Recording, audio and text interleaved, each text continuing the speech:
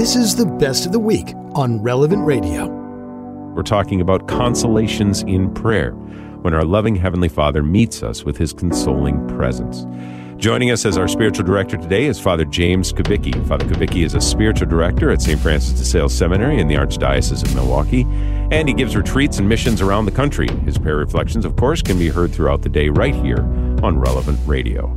Father Kubicki, welcome back to the program. Thank you, Patrick. Good to be with you and all our listeners today. I wanted to make sure and acknowledge that this is related to the whole realm of discernment of spirits, is it not, Father? It's certainly related to it. St. Ignatius, based on his own experience after a conversion, spending months in a cave praying, he noted his different, let's say, interior movements, the movements of his heart and of his spirit. And he also looked back on his own experience that led to his conversion, was distinguishing how he felt when he read about the lives of the saints or the life of Christ. And he had this deep interior feeling of peace, contrasted with he would feel excited reading stories about knights doing battle and other stories like that, kind of the fiction of his day in the 1500s. But those readings left him not feeling bad, but they just didn't have an abiding peace like he felt when he was reading the lives of the saints or the life of Christ. And this is where he came to distinguish consolation, that deeper peace, than other feelings we might have in life or in our prayer. Yeah, exactly. And that's one of the things that I think is important to know. And the whole understanding of discernment of spirits, is, at least as far as I understand it, Father, is beginning to identify these different voices. But when we're looking for consolations, we have to know what some of the signs of the fact that it is actually God speaking to us. So what are some of those reminders, Father, some of those things that St. Ignatius pointed out, that these are signs that the Lord himself is speaking, and it's not just something, it's either the enemy in disguise or it's just our own self speaking to us? Mm-hmm. That's a good question. And in the spiritual exercises of St. Ignatius, his little retreat manual, he has a whole section on discernment of spirits. And when he talks about spiritual consolation, he says that it's any interior motion or movement of the heart where one is inflamed with the love of God. So basically, it's where our thoughts are less focused on ourselves or on worries or concerns we may have, but where we experience this deep knowledge of God's love or awareness of God's love that leads us to love God ourselves. And he said sometimes this can even lead to an experience of tears, where a person tears up or actually experiences tears running down his or her face, because not from sorrow or grief, but from the joy that is given by considering how much God has loved one. And then he goes on and says, consolation also includes every increase of faith, hope, and charity, so the theological virtues. And then he also says that consolation, one of the signs of it is interior joy, a joy that attracts one to heavenly things versus a consideration of earthly pleasures or joys. And so all of those, he says, bring tranquility and peace when we are praying and are experiencing consolation.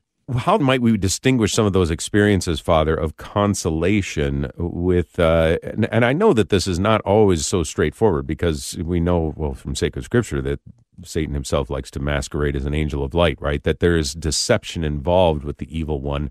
And we might be even tempted to think that something is a message of consolation when it's actually a trick of the evil one. How can we kind of sharpen our skills at discerning between these two? Well, two things there, Patrick. One is to examine the fruits of that consolation. So let's say we feel the Lord is telling us, leading us in a certain direction, telling us, as it were, through those movements of consolation to do something. And if it leads to greater charity, to an increase of charity, a love of God and a love of our neighbor, the two have to go together. So if our love of God and this experience of consolation leads to greater love of neighbor, then St. Ignatius would say that is from the good spirit.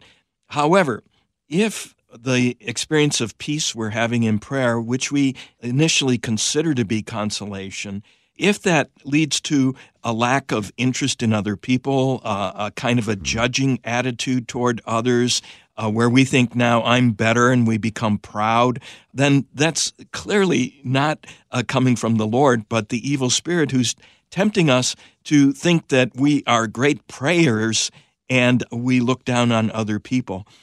The other thing that St. Ignatius would say as a way to determine whether it's from the good spirit or the evil spirit is the good spirit. He uses a beautiful example or image. He says the Holy Spirit, when people are sincerely striving to love God and are not going from one mortal sin to another, but for someone who is sincerely trying to love God, the Holy Spirit acts like a drop of water on a sponge with just a gentle appearance and reaction in our hearts. Whereas, he says, the evil spirit acts like a drop of water on a rock. It goes splat, and it agitates us and causes disturbance.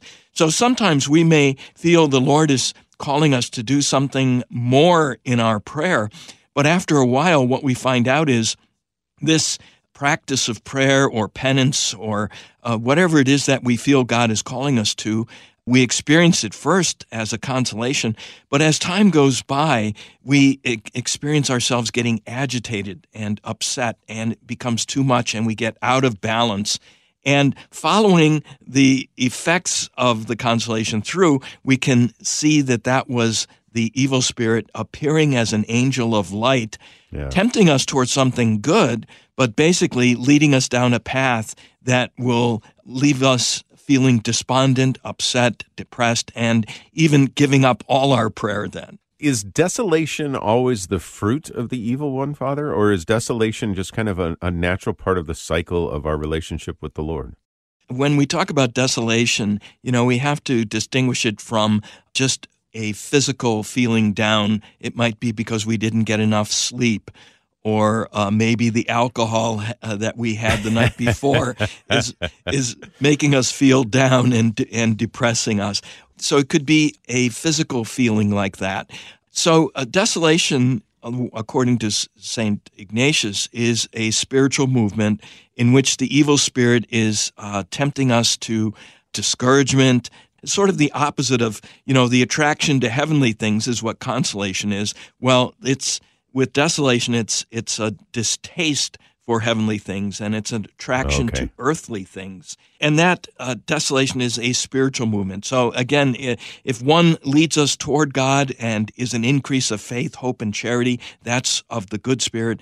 If it leads us away from God, where we feel a decrease of faith, hope, and charity, then that's from the evil spirit. Yeah. Now, again, we have to be careful because, we have the whole tradition that St. John of the Cross helped us appreciate better, the dark night of the soul. Yeah. And there are people like St. Teresa of Calcutta who experienced a darkness and an absence of God, absence of consolation.